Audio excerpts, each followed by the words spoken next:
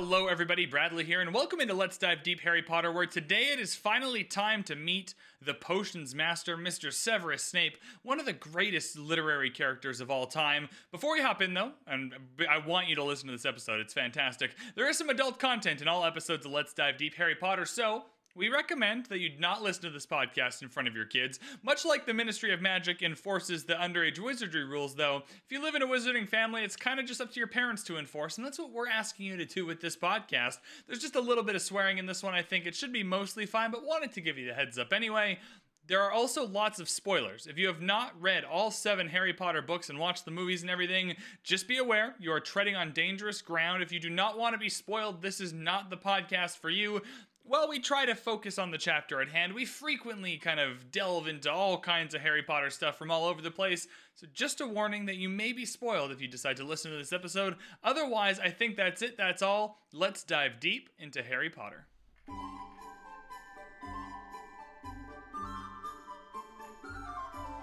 Chapter 8, The Potions Master. Harry and Ron begin taking their classes at Hogwarts. Some classes are more interesting than others. However, it's Snape's Potions class that provides the fireworks this chapter. The Potions Master Severus Snape is a dick to Harry, seems completely uninterested in actually teaching students potions, and has a very strange system of apportioning blame for exploding potions. Reeling from the loss of 2 points for Gryffindor, which honestly is not that bad, all things considered, for the rest of this story, Harry and Ron head to Hagrid's hut to debrief and learn about the break-in at Gringotts. Dun dun dun.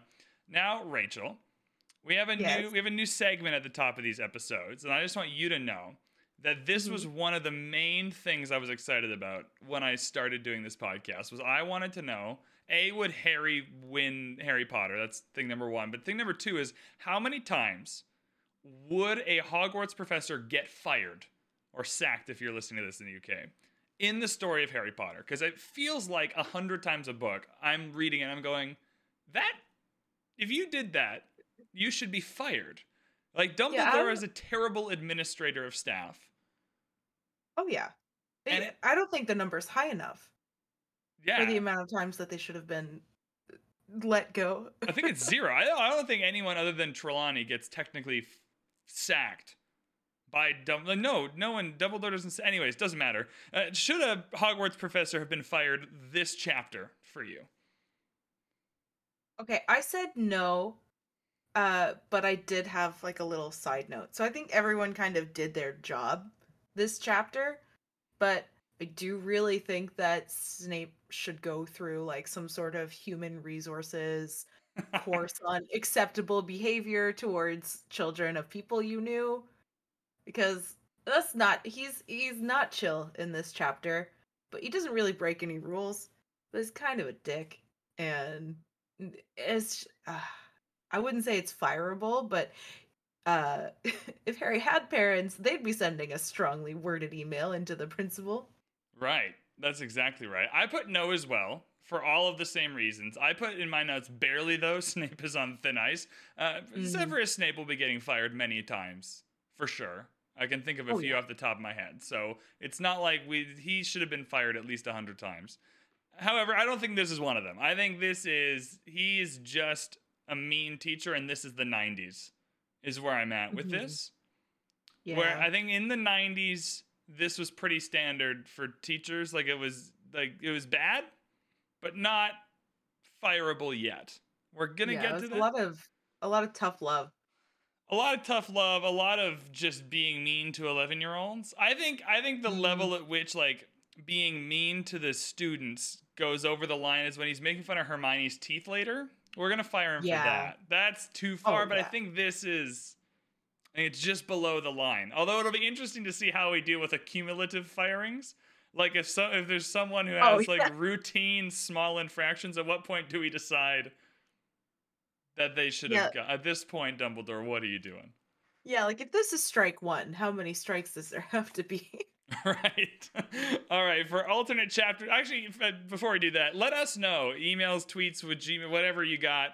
Who are you firing Severus Snape? We want to know. This is fun for us to get your feedback, so let us know. We have alternate titles to do. I chose the birthday break-in for this one. I was not feeling at the tip-top of my game this chapter, coming up with a clever alternate chapter title. However, that just sounded kind of cool to me. It's at the very end of the chapter. They're talking about how the break-in at Gringotts happened on the day of Harry's birthday, and I just thought it sounded a little mysterious. But I know full well that this was not my best performance. I still like it. I mean, I think it is like a really important plot point, and we get through almost the entire chapter, and we're left only thinking about what happened at Gringotts. Like we're not overly concerned about the potions. It's just, oh, what was in the package. So I think it's a good title. What did you go with? What did you? I have the most love for Alan Rickman. And so I just chose one of the lines that he says straight from the book, which is just our new celebrity. But like that's slow. There's a like after the word new, there's like at least 10 dots. Yeah, You I know think what I I wrote it mean? in my notes, but he doesn't say it with like he only says it with ease. It's like our new celebrity. Yeah, It's that's it's right. amazing. Yeah, no, Alan Rickman's line reading is incredible. I think that's better. Yeah. I don't know what the people are going to vote for. I think I'm voting for you on this one. But we'll see. So far we're pretty even. Okay. People seem interested. For people who give feedback every week, they seem really interested in, making sure things are fair in the sense that I feel like they just Mhm. rotate back and forth. I get very few. I feel like people are like, I think Brad's chapter titles were cool for a little while. I'm gonna pick Rachel's for 3 or 4 chapters, or like vice versa, because every individual person seems to be going roughly 50-50. I haven't added Oh, them well, all I up yet, appreciate but it's that. an interesting. There's not one person who's just routinely, which is good. Maybe they're thinking Mm. about it more than I think about it when we do these. Well, there's no equity in the wizarding world, so maybe there should at least be equity in the voting. That's right. Maybe this can be the one place where democracy works in the wizarding world. Um, I want to start this chapter. I just kind of one of the things that I underutilized in our little notes page is like the overall topics to talk about. And Mhm. one of the things I really wanted to talk about early on here was just our introduction, our big introduction to Severus Snape, who Mhm. is an immensely important character for the story, but Mhm. also for me, one of my top 3 literary characters of all time. I think I don't know. I haven't done this ranking Mhm. anywhere, but Severus Snape is just an absolute monster of a character. He's his own kind of archetype. It's it's just a Mhm. fascinating. I just wanted to call out that like being introduced to Snape is a big deal, and this chapter doesn't make it a big deal, but it is. Yeah, it like definitely it doesn't you don't feel kind of how important it is as it's happening, but when you go back and you read it again, you're like, this is exactly what I would have wanted for Snape. But I think you're right, like he is totally his own character, his own like archetype, I guess. I get kind of really annoyed when people call Snape an anti-hero because he's not. He's not a hero. He's also not a villain. He's just a very complex man with a variety of motivations that have led him to do both good and bad things.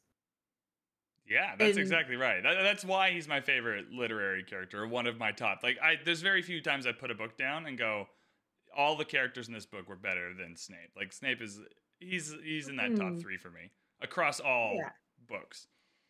Yeah, and you can feel the care with which he is written because I think JK knew the entire time that he was going to be so important. So you can see it kind of building as the books escalate. But Yeah, yeah. he has this cool arc. Like the arc from books like 1 to maybe even up to 5 to those occlumency lessons is kind of one kind of contained arc where Harry kind of just thinks he's terrible all the time and he's Mhm. mean to the children all the time. There's a lot more in there, but that's kind of it. And then once you get past there, that arc through to the end of book 6 is kind of another little separate chunk. And then the Mhm. whole of book 7 is like another. It's a very interesting way. He kind of without really changing too much on the page from chapter to chapter, he kind of goes through 3 really different art. I don't know. It's just fascinating the way he's written. Yeah, yeah, I think it's really in that one ah, we were trying to say this word before we started recording. Legilimency. Legitimacy. During that one lesson where it accidentally like rebounds and Harry goes into Snape's memories, I think like that's when the switch happens and you start seeing Snape as not just like an adult in power, but also as a person. It's even with worse than his that in the own. books. It's in the movie that it rebounds. It's in the books. He like Snape has to leave to help Draco with something. I think Graham Montague gets stuck in the toilet, and then Harry Mm. just like goes into his memories. Because Oh, then that's rude. that's way more rude. In the movies, it's kind of an accident. In the books, it's very intentional. And Dumbledore gets that awesome line in book 7, maybe, or book 6, where he's taking him into the pensive for Tom Riddle's memories, and he says something like, "And we're going into the pensive, blah blah blah, and more unusually with permission." And it's one of my favorite kind of lines in the books. Anyways, that's where we should talk about this chapter. I just wanted to call out Snape because this chapter is kind of our first big introduction, and he's awesome. Not as a person, but as a character. Yeah, and I wrote this in my notes too. I don't know how these movies ever get remade into anything else without Alan Rickman. Like, I don't see how anyone else could be Snape as well as he was Snape. I frequently feel that way because I think most of the remakes are kind of nostalgia. Like any kind of remake of anything, the nostalgia Mm-hmm. value is kind of what people hang on to the most. However, in Mm-hmm. shows like The Crown, every time the series ends The Crown, I go, there's no way they're going to find somebody to play that role as good as the last person who played that role. And every single time they recast it perfectly, and everyone just kind Mm. of seamlessly takes over. Now, that's obviously different because you're not replaying the same character with the same story. You're kind of taking that character to the next part of their story. Mm-hmm. But in that way, in the sense that I always think that's going to be a problem, and then it usually never is when they do recast or things like that. Mm. I'd hope they do something kind of like what Michael Gambon did when he took over for Dumbledore, is just take it in a still true to character way, but that is entirely distinct from the way that Richard Harris chose to um inhabit the character. So maybe something like that. But Alan Rickman is just such a good Snape, and I'm still unconvinced that I'd be able to see a different one. That's fair. Let's start at the beginning of this chapter. There's a lot of fun things that happen on our way to potions class that we can call out. I just want to call out the system of doors and stairs is crazy. Like this makes no sense. We're about to Oh get yeah. into a stretch of chapters here where we were talking about it before we started recording, where magic actually just makes things worse instead of better. Like they have all of Oh this. yeah. You could have magical doors. You could have, for instance, the Gryffindor common room door instinctively just magic to know who's a Gryffindor and who's not, and never need a Hmm. password. But Hmm. instead, you take the magic and you have, some doors that need to be tickled, some stairs that take you to different places on Tuesdays, or like, why? I don't understand. It makes no sense. Like, it's extremely cool. Like, when you read the description of it, you're like, oh, yeah, the stairs have a mind of their own. Some of the doors aren't doors. Some of the doors yell at you. Some have to be coddled. But imagine you sleep in one day and you've got to get to Transfiguration, and this, like, piece of shit door won't open for you because it's not in the mood. Right, like, What are you going you're to right, you're do? right. The effect when you're reading it is incredible. And it kind of Mm, needs to be this way for the books to be interesting, is you need to have these moments where like, ooh, magic. If they were just normal stairs, that's not fun. It's more fun if they're magic stairs. But what would magic stairs do that non-magic stairs? It's like they just do random shit. Like they just take you wherever, whenever. There's no order to it. It's not like there's like a bus schedule type of thing where you can kind of keep track of it all. And there's not like I don't know where you're at, but where I'm at, you go to like the bus stop and you text hmm. the number on the stop. It'll give you the full like schedule. So if there are any Oh. differences on a Tuesday or a Sunday or whatever, it flags them for you. But Mm, that's not what's going on here. It's just the kids kind of just got to remember. And they say there's hundreds of these staircases, so I don't know. yeah. It's crazy. It's so many. And yeah, some of them will just take you to forbidden, extremely dangerous places, whatever. Yeah, Right. oh wait. Actually, yeah, that happens at the start of this chapter. I put it in my notes. The stairs just take them to the third floor and they're like, "Oh, this door is locked. How weird." And it wasn't until after they were trying to like shove open this door that they were like, "Oh, this is the death hallway." Right, don't worry, because This is next chapter it's going to be a simple Aloha Mora that gets them into it. They couldn't. There's no other oh, defensive counter jinxes they could put on this door. oh, To don't get me started on that. Oh all my right, god. we'll get to Aloha Mora in a minute. There's a fun little bit where they complain that McGonagall doesn't favor them, which is bonkers. Absolutely bonkers considering the Quidditch bullshit that's about to happen next chapter, which, to be fair to the characters in this chapter, has not happened yet. They've been at Yeah, they don't Hogwarts know for like yet. 2 days. And to be fair to them, it's all kind of hearsay that Snape favors the Slytherins. They do say they're going to go and find Mm, out. So, yeah. however, you can't make the assumption McGonagall doesn't favor you on 2 days on the job. You gotta let her. You gotta let her take. She's less Yeah. overt about it. You gotta let her settle in, and then she'll get her Gryffindor on. Yeah, give her some time. Give her some time. Right. There's also 6 other years of students that are they're like they're not. How do you She like? Maybe probably she's likes favoring the better. Gryffindors that she already knows. Like she's got to meet you, figure out Mhm. what you're good at, like the flying, and then find a way to. I think they're not giving her enough time here. Oh, I agree. McGonagall's a real one. Right. And I think the other thing that happens here is the mail that I have in my notes. I think the mail's just cool. That's an example of, unlike Mhm. the stairs, something that's just cool, but also makes sense to me. Unless you had the mail just like magically appear, which that's less cool to me. This is a good pragmatic choice Yeah. between the owl having the owls kind of fly in and just dump thousands of letters on the tables is hilarious and cool, and it's a good pragmatic choice between not obviously not the best way to do it, but also cool to read as an 11-year-old.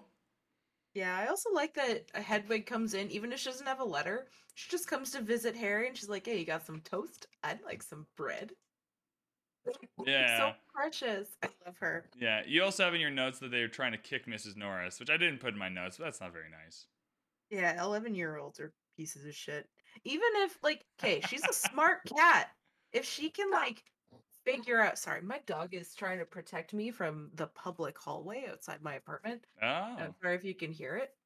Yeah. But Pip's yeah, cool though. Mrs. We like Norris Pip. is. Yeah, he's a pretty good boy. Even though he's a Slytherin, I'll forgive him. Um, but like she's Mrs. Norris is smart enough to like know what the rules are and notice who's breaking the rules and then go tell her companion that someone is breaking the rules. That's a really smart cat. And these like stupid kids are just be like, "Yeah, let's kick the cat." Like, come on, dudes. Like, get it together. I think that does sum up the experience of being an 11-year-old, though. Yeah. If we're being perfectly fair to 11-year-olds, I think most of us. Yeah. I did not kick any cats. I can confirm that, but I was probably in the smallest bit of self-reflection, probably a pretty shitty 11-year-old as well. Yeah, I don't know that there are too many good 11-year-olds. No, I have a take that I tell people at work all the time. So I guess Mhm. 11's not a teenager, but like teenagers are just the worst people. All of them. Mhm. They're all teenagers Collectively. are at least some level of terrible. I've never met a teenager and hung out with them for like a couple months at work, and like the whole experience was pleasant. There's always something that just I don't know what it Yeah. is. There's always something. Oh yeah. But I also okay, I should also just say I was a terrible teenager. So that's my experience in that. But I just also want to go back and talk about how funny it is that Quirrell said he got his his turban for getting rid of a zombie. Right? Yeah, you put I a thought bunch of that notes was really about funny. possibly that zombie's still on your face, you idiot. Yeah. It's like, oh, and then Seamus is like, how'd you get rid of the zombie? And Quirrell's like, I'd rather not say. I like the And he's bit like, about that with the garlic because it kind of like mm, the garlic and the vampire bit. It obviously doesn't make a lot of sense because there's no vampire in this bit of the story. Um, mhm, but I like that she's pulling in some.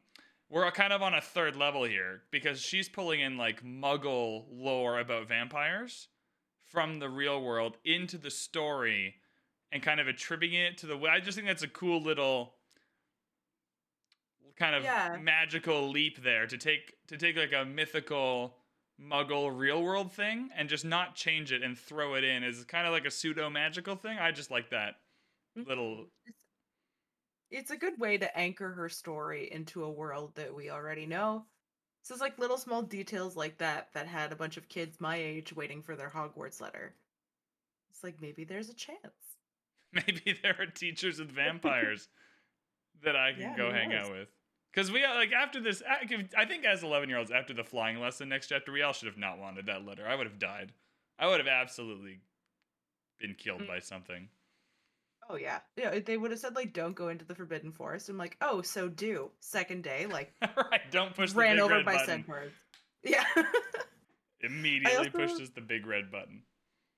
this is just a thought that's occurring to me now, and I don't know if this is going to be like a hot take, but I cook with a lot of garlic like all the time. Oh, okay. I really like the smell of garlic. It's delicious. So now looking back, when I see people complaining about like these really strong smells of garlic, I'm like, do you just eat flavorless food? Why is this I so think. unpleasant to you? All right, I'll take a slightly cooler take. I really like garlic. I cook Okay. with a lot of garlic. Garlic's fantastic. Kind of the overtly strong smell of garlic permanently. I think Mm. human brains. I talked about it a few months ago. Like expectation violations. Human brains Oh have yeah. expectations. In that case, it was about going on a Tinder date, which was funny. But this works with garlic too. Um, if you're in a kitchen and you're cooking and you're kind of making food or receiving food and you smell a lot of garlic, it's a good thing. Your brain is like, ooh, yummy food. I like that. It's expected. If I go into your fucking classroom and everything smells like garlic, it's kind of like, ugh, garlic. Why is that? Like, it doesn't quite live up to the expectation your brain has for garlic. And I can understand, like, if I walked into my teacher's classroom and it smelled heavily of garlic, or they smelled like garlic, that raises more. It starts more fires than it puts out for me. Whereas if I'm in a kitchen and you're cooking food and things smell like garlic, it's awesome. Okay, that's fair. That's I don't know fair. if that made any sense. No, no, it did. It's all about context. Yeah, context is a better word for expectation violation. Well, I well, I think expectation violation. I was in that stream when you talked about that, and it's Oh, a were very you? succinct Yeah. way. Oh yeah, it's a very succinct way of saying like if you do something that's super weird, people aren't going to like it. Right. Yeah, Yeah, that's exactly what it is. Applies to garlic, applies to Tinder dates. You can take that and apply it to anything if you're listening to this podcast. We yeah. get a cool rundown here of all the classes because we're going to the potions class and we need to spend a lot of time there. I found this Mhm. rundown of all the classes pretty expertly done. It's a lot of exposition. We got to get through all the experiences they're having. The best part though was the bit about Professor Binns. He just woke up to go to class and he just was a ghost. Like Well, yeah, he's you just gotta love the I don't dedication to the craft.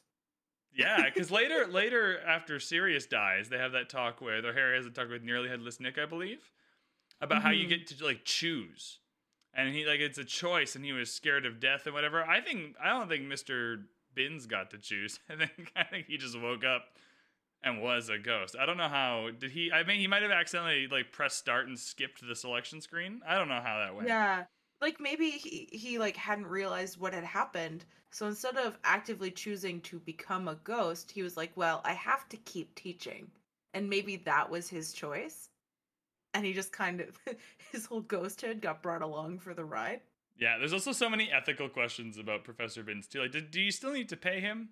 What does he do with the money? He can float around. And he doesn't like he can't eat food, and he Oh. can't like. What are the ethical complications, like the HR related ones? What are We the all know laws Hogwarts cares deeply about HR and rules and and safety? rules and safety, right? So we know that Dumbledore's really thought this through. But I'm just curious, like, what are the ethical HR complications with having a ghost as a teacher? And like I imagine if he did get paid, it would go to his estate with like presumably he had children. But I wonder like how shitty would it be if your father died and then instead of and he became a ghost because he wasn't ready to like cease existing in this world and instead of spending time with you, he just kept working. Yeah, I guess it depends where you live. Like, if that was happening in Vancouver, like, I might be able to afford an apartment, and that'd be cool. You know Oh what I yeah, it's like mean? Like, where's this income coming from? I'd be My a dead little less dad. upset about that if I had a ghost parent like working for what I'm assuming is like a nice middle class paycheck at Hogwarts, and that was just Mm-hmm. being deposited into my bank account because they have no need for the money. Oh yeah, and there's like no even can you call them living expenses if you're Right? a Yeah, if ghost? you're dead, if you're dead, are there any? That's what I mean. There's no. That's exactly what I'm trying There's to no say. There's food, no. you There's no don't living gotta stay expenses. anywhere. Right? You just float around. You can't eat anything. I don't know what. I don't know. Oh, Also, living we should expenses. also That's think a so little bit dumb. about how efficient that salary is, because this is kind of how I do Mm, my math when I do like budgeting for my salary, because I live where I work and like food is included and stuff. The amount of money a mhm, year I don't spend on groceries is mm. insanity. Right? It's thousands and thousands of dollars. I'm just Yeah, not food's spending expensive. on fuel and groceries because I just live where I work when I'm up there. Right? Mhm, So like whatever my salary is, I can just lop a couple thousand on top of it for things I'm not paying for. That if you mhm. paid me more money and I would have to pay for the I don't know, like not only is like your salary is way more efficient at Hogwarts than it is if you're having a shop in Diagon Alley, for instance. True. So you could just take all of the money that you're earning with no um living expenses and you could just plop it all in Gringotts where it will sit completely stagnant, earning no interest. Right. Or you can invest it all. What do we say in Nimbus? I asked in the In the mist. Facebook group. I asked in the Facebook group for more stocks that could Hmm. be on the the WSX or whatever, the Wizarding Stock Exchange. The Facebook group, the Wizarding Stock Exchange, podcasting Bradley, what could you be talking about? Hello everybody, editing Bradley here, just to let you know that we have a Facebook page that you can come and hang out in and get your fill of all kinds of pop culture stuff. We talk about Harry Potter, we talk about Bridgerton, we talk about all the deep dives that we do, Hamilton, all of it. We also talk about whatever you want to post in there. We try and keep it pop culture, keep it fun, keep it positive, keep the good vibes flowing, but that Facebook group is for you down there in the show notes. There's also a Patreon, which is kind of like a value for value exchange. We got bonus content, we got early access to episodes, we got show notes over there. So if you want to throw a galleon or two our way every month and get some exclusive kind of bonus extra content over there, that is also something you can find in the show notes below. Now we can get back to talking about this Wizard Stock Exchange for the 150th time. When will this idiot let the stock exchange go? He doesn't need to bring it up every episode. There was one really good answer. There was one really funny one that I can't remember. I said that I would buy stocks in flu powder. Like whoever makes flu powder, that Oh, seems that pretty would be consistent. smart. Right. That I seems like a pretty necessary. I wonder if you'd try to convince Ollivander to franchise. Well, I mean, surely, like the fact, like, yeah, surely that's a good idea. The market's not that big, I guess, unless people actually break their wands more often than we're given to understand. Right. Right. All right, we went off on an awesome tangent Yeah, there, but that's we're a we're tangent. we're in potions class now, and Snape is a dick. Um, I just want to shout out how awesome this introduction to potions is. Snape Hmm. will pretty clearly, almost immediately, have no interest in really actually teaching these kids how Hmm. to do potions or make potions or kind of care about them at all in any way. However, he is the best Hmm. teacher at introducing his subject. Like, you are here to Oh, learn the subtle science and exact art of potion making. As there is little foolish wand waving here, many of you will hardly believe this is magic. I don't expect you will really understand the beauty of the softly simmering cauldron with its shimmering fumes, the delicate power of liquids that creep through human. This is like 3 paragraphs, mhm. but it kind of sounds like a dance. He makes Oh, it. it's He makes beautifully it written. sound like you're paint. You're yeah. He makes it. I don't know how to describe it. That is the best introduction to a class ever. Yeah. Like, please let me know if I hope I'm not the only person who does this, but when in the movies he gets to the part where he says, I can teach you how to bottle fame, brew glory, and even put a stopper in death. I say that with him every single time. It's one of my favorite lines. It's so dramatic, but he's also not wrong. I love it so much.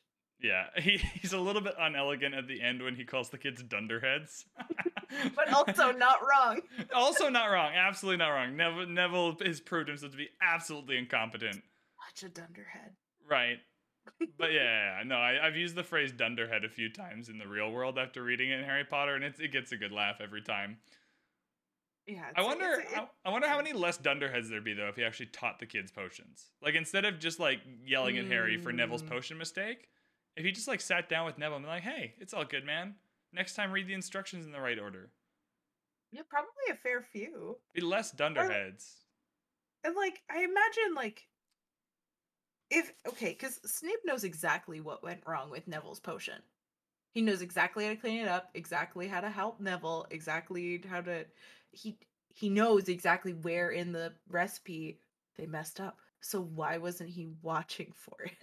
That seems like an extremely dangerous mistake. Yeah, it's it's not good. It's not good teaching.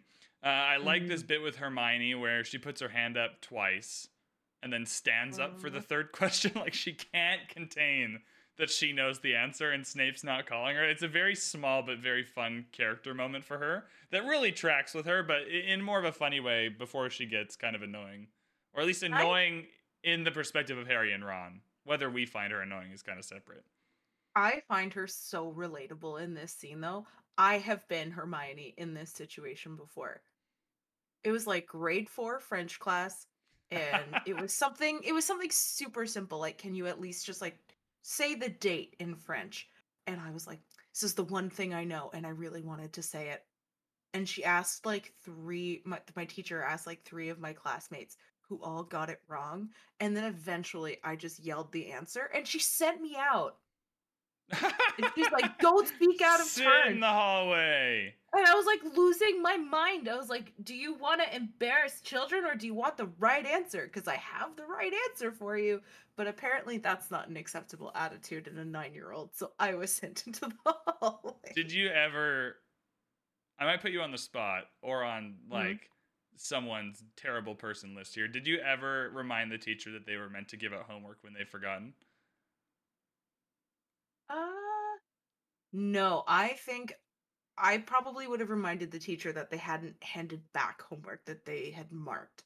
Ah, okay, that's way better. Yeah, I don't like I find it extremely stressful to like wait for results. That's why online quizzes are so satisfying because you can find out how you did immediately. But if they're like, "Oh yeah, I graded your assignments," and then the bell rings and they don't hand them out, I'm like, "Excuse me, please, I must know." Fair enough. That is way better. That is no one liked that kid that was like, actually, you forgot to give out our homework for tonight. It's like, shut up, Chris. Like, stop it. Damn it, Chris. Damn it, Chris. I was trying to. I usually go with Karen. I was trying to pick a different name. It's like I've got soccer practice today, Chris. Bugger off. Right. Right. I can't do this. I got guitar lessons, man. I can't do this homework. Fuck you. Oh, yeah. I want to talk a little bit actually before I shouldn't have jumped the gun on Hermione here. The situation Hermione is dealing with here is that Snape keeps asking Harry all of these questions about potions, Mhm. knowing full well that Harry doesn't know the answer, which is not good teaching. And it's there's at this point in the book we don't know there's something else going on, right? There's a Mhm. specific reason he kind of specifically dislikes Harry. But either way, this is just ridiculous behavior. But also, it's kind of cool though, because if you Google the ingredients, there's something to do with lilies and stuff in there. I don't want to pretend like I actually know, but if you Google like the ingredients that he was asking Harry about, there's a lot of cool kind of potions in reference to lilies and stuff that comes up that kind of gives away the game if you're paying attention, which is interesting. I also like that the extremely quick introduction to the Bezoar. Just like the one thing that Harry learned from Snape, which was actually useful down the road. Right? Yeah, that's right. I'd forgotten about that. That's not to book 6. That's a sleeper. The Bezoar. Bazaar. Yeah. It just kind of sits there for 5 books and then bam. Yeah, I always thought the Bezoar was really cool until I actually Googled what it was. It's super gross. Oh, absolutely disgusting. But also like almost like overpowered compared to I'm assuming how much effort it is to poison people in this world. Can you imagine you're like slaving over this draught of living death and then some piece of shit just comes with like whatever goat stomach and just ruins all your work? Right. I think to even it out, Bazaars must be really rare. Also, why even try to poison anybody? That's rude, honestly. Yeah. Right. It's just, yeah. I find the Bazaar to be a little overpowered. Like, if I was a murderer in this world, it kind of just takes poisoning off the board. Limits your options a Mm, little bit. yeah, I feel like there are a lot of like really easy ways to like kill someone with magic without resorting to poisoning. Seems a little Right. barbaric. Yeah, that's a good point. It is convenient that the killing curse is just insta death. It's just Mm-hmm. 100% success guaranteed. The only thing is, like, are you willing to use it? 99.9% Right, yeah, that's right. success 99. If guarantee. you forget, you got to be up to date on your kind of sacrificial magic. But as Yeah. long as you're up to date on your readings about that, Yeah, we round up in this podcast. Right, yeah, that's right. I didn't do the math. It's 99 point just Harry. Whatever Okay. that math is. Everyone minus Harry. Whatever 0.999 Mm-hmm. that is. Mm-hmm. Neville sucks at potions. Snape decides to blame Harry for Neville sucking at potions. This is the first class. Like I don't It was understand. so I don't sad. understand this. Like it's clearly just because he hates Harry in retrospect. But at the time when you're reading this and you don't know that, you have to think he's actually crazy. This is the dumbest way to Yeah. apportion blame in the history of ever. Oh yeah. No, it makes no sense. I think it's just to solidify that like Snape really doesn't like Harry. But Yeah. Harry also did give him like that bit of attitude earlier. Harry just doesn't know when to like not say something, so he's like, "You should probably ask Hermione because I don't know." And that's obnoxious. So if I were a teacher, I'd probably be like, "I'm gonna blame you for shit." He also lost 2 points for Gryffindor, which I know we're going to spend a lot of time dunking on how awful this house point system is. This is not bad. I don't understand the economy of house points. Minus 2 points. I don't think we ever get this low again. I think every No, single thing above after this is above 2 points. it only ever scales up. And it was 2 points for two individual 1 point things. Yeah. So it's 2 points total, but the individual events were minus 1 point each. I don't think that ever happens again. Also, like, okay, so 1 point for being rude to a teacher. That I kind of get. You shouldn't be rude to teachers. But what Snape is implying that Harry has done in the second instance is manipulate not Ron, Neville into messing up his potion, ruining his cauldron, giving himself like boils all over his arm just for like a bit of a reputation bump. That's a pretty like But he's already the nefarious. most famous kid on the planet. That's like such a nefarious thing to do. And if that is actually what Harry did, it would be deserving of way more than 1 point. It's just Right. such a wild jump. I hadn't done the math on like that whole situation and strung it out to its kind of logical conclusion at the end, but you're right. It's so I think if Harry was wild. going to do that, he wouldn't even be in Gryffindor. I think that's a Slytherin thing. No, that's a Slytherin. That's something that Malfoy would do. That's Who's exactly right. checking on Malfoy in this class? Right. Oh, Malfoy apparently made a good potion or something. There was a little line in there somewhere where it's like Snape seemed to really like Malfoy. Well, it's because they both have greasy hair. Haha, get some shampoo, Malfoy, you idiot. Rich Get is. owned. Oh, you have in your notes something about someone getting owned, and it's I forget where it is, but it was Oh, so I'll find funny. it. We'll find it when we get there. All right, after potions class, we go to Hagrid's cabin, and I like this moment from Hagrid inviting the guy.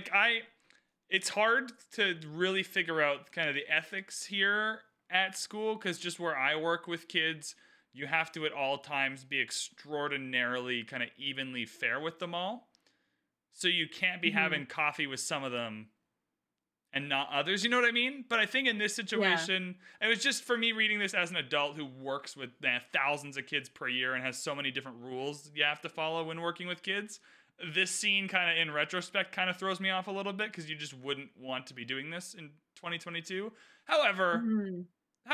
benefit of the doubt, Hagrid's a good guy, right? And I think within this Yeah. school, with the house system and everything, you're allowed to have kind of slightly preferred students, and he's kind of just checking in with them. I think later when we get to like the Grop stuff, it crosses the line a little bit for me and like the Yeah. student teacher relationship, but this Yeah. seems fine, and this is a nice thing to do from Hagrid. Yeah, and Hagrid's it's yeah, I think absent like today's context where you wouldn't want to be alone in a room with the child. Hagrid is Harry's first friend, first connection to the wizarding world, first person who was like truly kind to him.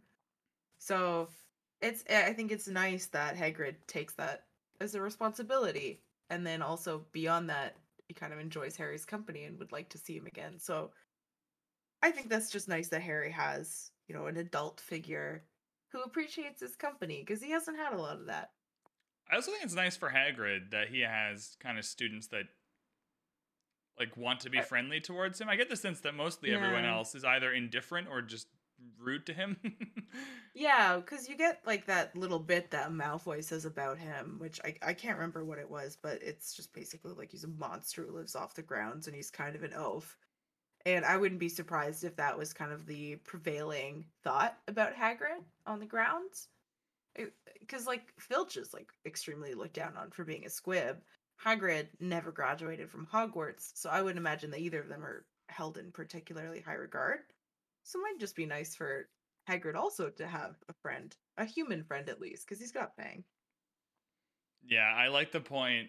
My I really like to point out the bits of writing where as an adult they're kind of just whatever, but when you're reading this through the lens of like she's trying to write 11-year-old characters as an adult, like that's much Mm-hmm. harder. It's like put yourself in the shoes of an 11-year-old to tell a story, but then make that story interesting.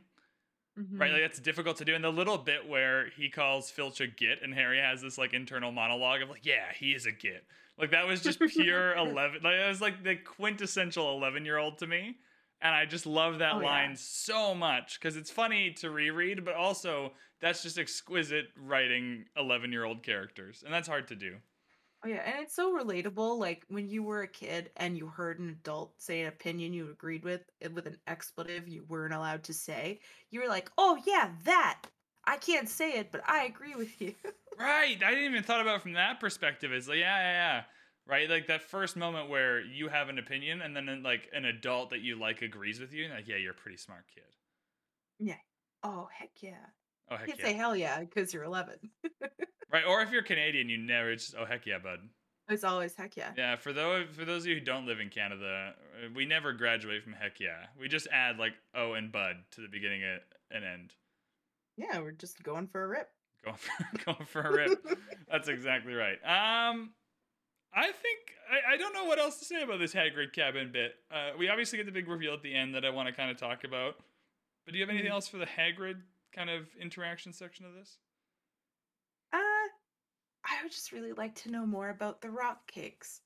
Why are they called rock cakes? Were they meant to be that stale? Are they stale? Are there rocks in them? Are there rocks? And I Where? my interpretation of it was like kind of like those old style kind of loaves of bread before the modern kind of rectangular ones we have now. My thought is it's more of like Mm, those old kind of circular kind of loaves of bread, and that like, there's just a burned loaf of bread that some okay. animal or another could eat, and they called it a rock cake. Maybe that's not And the like, exact thing, but that's kind of the idea I was working with in my head on what it might look like.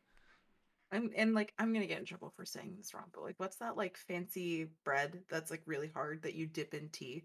Is it biscotti? Ooh, yeah, But that's the one. yeah, like some of those like pastries are meant to be like dipped in tea, so it softens them, so you're able to eat them. Or if that's not how biscotti is supposed to be eaten, I'm incredibly sorry. I don't think But I pronounce it biscotti as well. I do have this vivid thing from somewhere. I can't remember where, but I do remember some Italian person in my life being really mad that it's pronounced like we'd say biscotti. It's more of like a maybe it's like biscotti or something like that. biscotti You know or what I mean? With like the something. hand movements and whatever.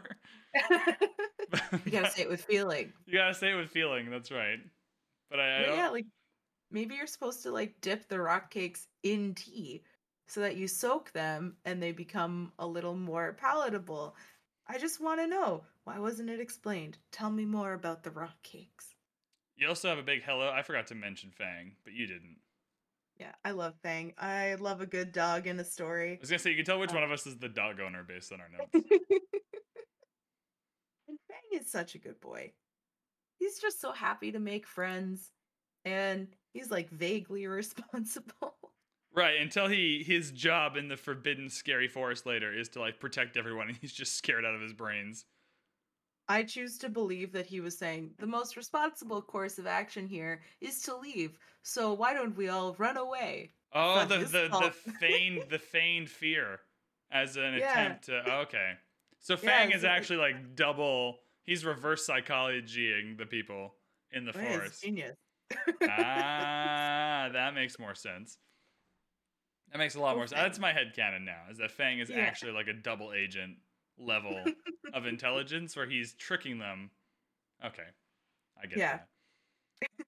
Uh, Well, I think that about my dog too. It's like every time Pip does something that's like vaguely it could be clever, I choose to believe the more clever interpretation of it.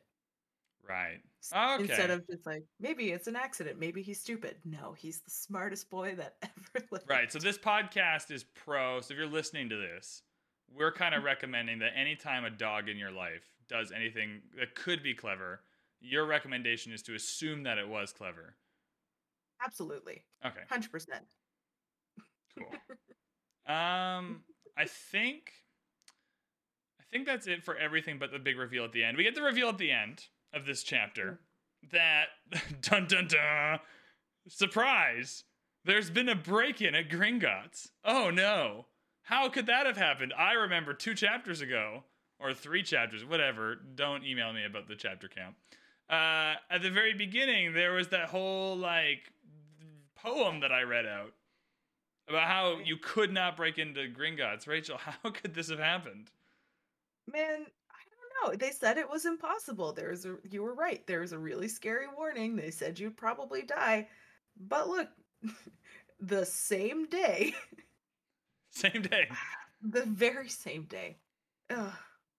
Crazy. I wonder if this is going to lead to Hagrid getting catfished for a dragon's egg later. There's no way to know. No. Science can't explain it. Yeah, so the break in at Gringotts, in retrospect, a little bit heavily foreshadowed by just how much time in Gringotts we spent harping on how unbreakable or how unbreak-inable this place was. If you're reading this as an adult, you kind of like, oh, okay, we're definitely. It's kind of like Chekhov's bank. Like if we're mentioning how how protected this bank is, we know it's getting broken into. Mm-hmm. But yeah, we don't know anymore at this point. Bank's been broken into. Harry kind of figures out that it's the package that they took out, which is clever. He's kind of putting the pieces together. We all know that this problem of Voldemort on Quirrell's Head could only be solved by 11-year-olds. And so I'm glad the 11-year-olds picked for this mission are on it, because Harry seems to be cluing the pieces together pretty good here. He's got the strings and the tacks on the corkboard, kind of putting everything together. Yeah, I wonder, is it like, maybe this is well known and I'm just kind of forgetting it until now, but are we supposed to, knowing what we know now, figure out that Quirrell was the one who broke into Gringotts? I don't think so. I think we're just meant at this point to just wonder. Because what I like about these books is they're not mystery novels. Like you're not meant to have all the clues, right? This will be like, it's one of the complaints some people have about book 4. It's because there's no way for you to figure out that Moody's Barty Crouch Jr. because you've just been told over and over again he's dead, and you have no way of knowing. Like it's not like there's no aha moment where you could go back and figure it out. But it's not a mystery novel. Like this isn't an Agatha Christie book or like the movie Knives Out where you're meant to be able to do that. That's true. You're kind of just getting the information that the characters have. Like the characters and Gringotts themselves believe that this place is impossible to break into. So they write their songs and their poems and they tell us, the audience, that, but it's clearly just proves to be not true. But we weren't getting that. We were just getting that information from characters who are biased, right? Like, that's true. Yeah, I don't think it's meant to be a mystery novel where we get all the info and are able to. It's more satisfying when you can. But I mean, you could piece some things together. Like, okay, we on our way to Gringotts, Quirrell was there in the Leaky Cauldron. Like, he was around. He's a suspect, potentially. Yeah, it could have also been the Malfoys, because we know that Draco was alone in Madame Malkin's. Yeah, it could have been. What's the guy that's described as a toothless walnut?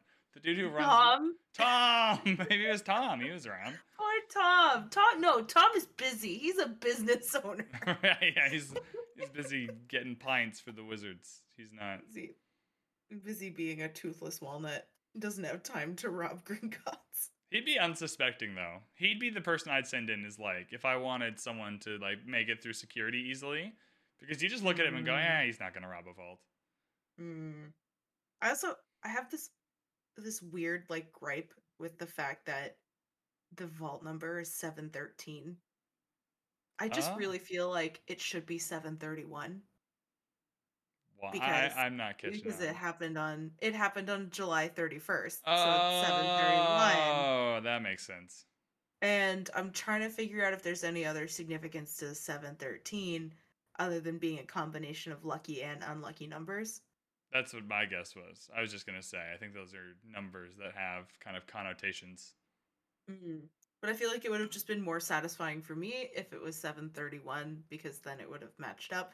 But that's a oddly specific gripe of mine, so no one needs to agree with that. I think we have bigger fish to fry in the flying lessons next chapter about Yeah. the way wizarding world is constructed. That JK's use of Oh yeah. the number 713 can kind of just slip Yeah. under the radar. Yeah, And buckle in for that one because the kids won't. there are no seatbelts on these broomsticks. All right. Do you have anything else for this chapter? I like these chapters because they're just kind of quick. They're fun. They're fun to read in retrospect. You get a little bit of kind of important context for the rest of the story, but mostly you can just meme about them. Yeah. I would have really liked rather if there had been like a introduction to the Wizarding World 101 for first year Muggleborns. I think that would have been just like a nice thoughtful thing to do, but apparently nice and thoughtful isn't something that happens very often at Hogwarts. Right. My only kind of extra thing for this chapter is I just wonder, I get it because it's a magical wizarding world, but like the wizarding world doesn't change a lot of the normal things that kind of all humans, magical or not, need to work out. Like, I know they have arithmancy, but there's no like wizarding English class. Like, whatever English level you have at 11 years old, and whatever kind of you naturally pick up through your next 6 years at school, but like, you'd think some of the Muggle classes should translate over, and they would also have those. But they don't, and that's always been weird to me. And you're telling me there's no Latin 101? Right, that seems there's no like Latin. It might be important. That would be very important. Like, come on. Maybe that's because everyone would go with like inventing spells and shit if they all knew Latin. Maybe they make that barrier to entry is that like you have to be someone who like downloads Wizard Duolingo. Before you can create spells.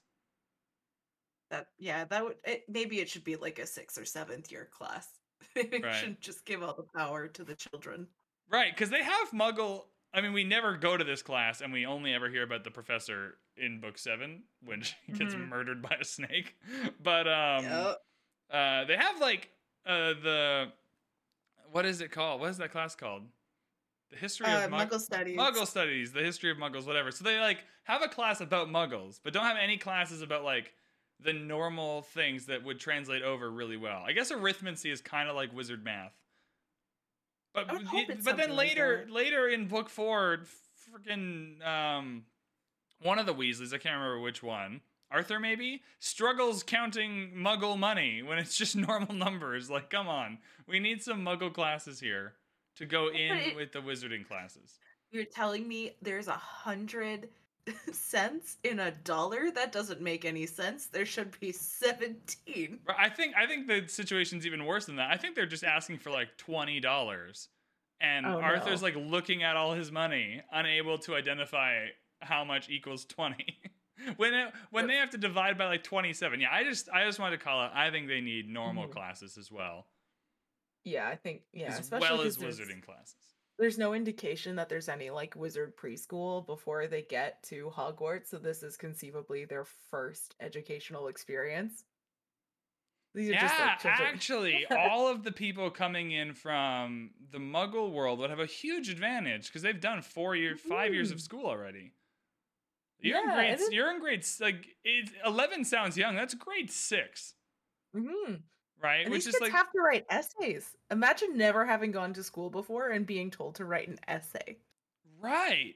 Yeah, so if you're a Muggle kid, you've gone through kindergarten, hypothetically, kindergarten and 5 years of schooling before you get to Hogwarts.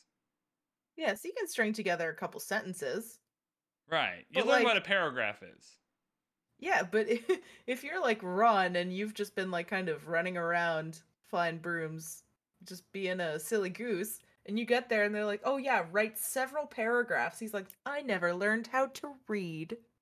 Right. Yeah, I had never thought about that. The system is so fucked up. Nothing makes sense. Magic does not make things better. It makes things so much worse. All right, who are your chapter winners? Okay, for this one, I had to give it to Ron. I really liked Ron in this chapter. In almost every instance that Harry needed backup, Ron was there. You know, he stuck by Harry when he was getting all like the attention for being himself.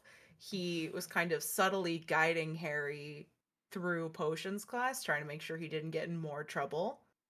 And then he sees Hagrid's invitation and he's like, you know what?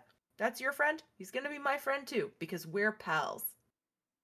And he always has Harry's back. And it's really nice to see that, what was the unnecessarily fancy word I used here? The nice burgeoning friendship. Oh yeah, it's spelled correct. Burgeoning. It's spelled correctly too. That's a weird word to spell. Well, yeah, because I went to Muggle school. And Right, yeah, we took English class. I went with Hagrid this chapter. I think Ron's a great pick. I went with Hagrid. I'm having a hard time, and there's no rules for picking these winners. For those of you listening, there's when you're picking your winners and sending them to us, and there's no rules. You can any rules you make for yourself are totally fine. However, I'm struggling a little bit in keeping my winners isolated to just the chapter at hand, and not taking into account things I either know are going to happen or like, you know what I mean? Like I'm struggling with that a little bit. Yeah, it's hard to keep it isolated. Right. So I'm kind of choosing my chapter winners kind of based on a little, like slightly more than just this chapter. I'm going to give it to Hagrid. I think what he did for Harry specifically was really nice here, although a little bit kind of weird in 2022. But I think within the Wizarding World structure, this is all totally fine. Kind of reaching out and checking in and knowing that Harry's going to struggle and maybe he doesn't know that he's made a friend in Ron. Maybe he's not fitting in. Maybe he's having a hard time. He knows how hard his life has already been. So I really like that from Hagrid. And this is the part where I just kind of know he's about to get catfished into giving up the game with Fluffy later. I kind of want to give him a win before that happens. Because if we had chapter losers, Hagrid's definitely losing 2 or 3 chapters later on. Oh, good old Rubius. I shouldn't have told you that, Hagrid. Right. Yeah, there's one scene later in one of the books where he straight up isn't telling them. It's when he went to the Giants and he comes back in book 5, and then Harry is like, "I'll tell you about my trial if you tell me about it." And he's like, "Yeah, no worries." It's like, "Come on, Hagrid, mate. These are secrets, dude. You can't crumble this easily, my guy." I mean, like he gave away the first task just because he wanted to go on a date. Like, right, that's right. He's the game's keeper, not a secret keeper. Yeah, that's right. That's right. That is true. Crap. It's not in the title.